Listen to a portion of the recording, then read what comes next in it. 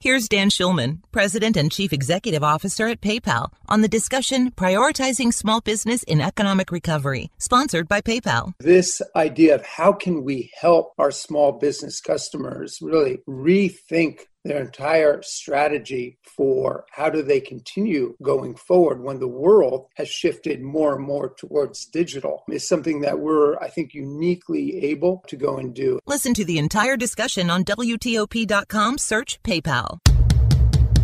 Politics, power, and the people.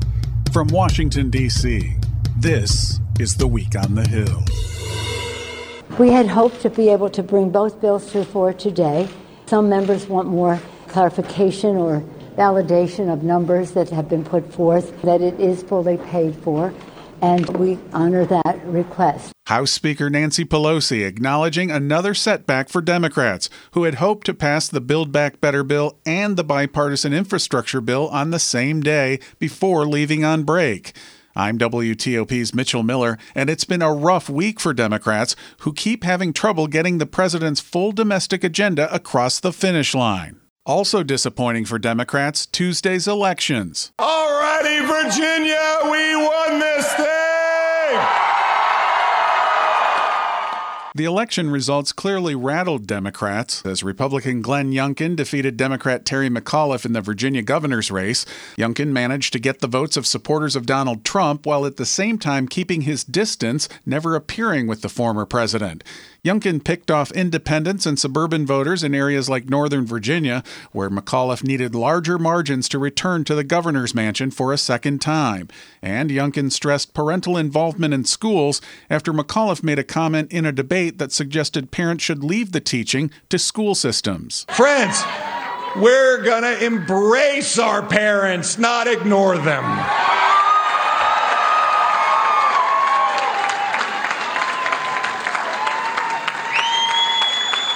We're going to press forward with a curriculum that includes listening to parents' input, a curriculum that allows our children to run as fast as they can, teaching them how to think, enabling their dreams to soar.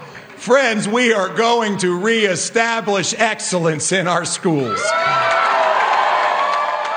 House Speaker Nancy Pelosi acknowledged the race left Democrats disappointed. It was not a good night. She declined to blame legislative inaction for contributing to McAuliffe's loss and a closer-than-expected governor's race in New Jersey, but asked if voters may have penalized Democrats for not getting things done. She had this response. There's no question. The more results we can produce in a way that people understand in their lives, the better it is. But I do think as the American people learn more about what we are doing in this legislation for families, for children, for women in the workforce to save our planet and the rest, it will be very positive. You can't deny that it would be very positive. House Minority Leader Kevin McCarthy could replace Pelosi as Speaker if Republicans pick up just a handful of seats in next year's midterm elections, and he's bullish about the GOP's chances. If you're a Democrat and President Biden won your seat by 16 points, you're in a competitive race next year. You are no longer safe. It's no longer will the competition of competitive seats be small. It'll be more than 70 Democrats that will be competitive. There's many that are going to lose their races based upon walking off a cliff from Nancy Pelosi pushing them.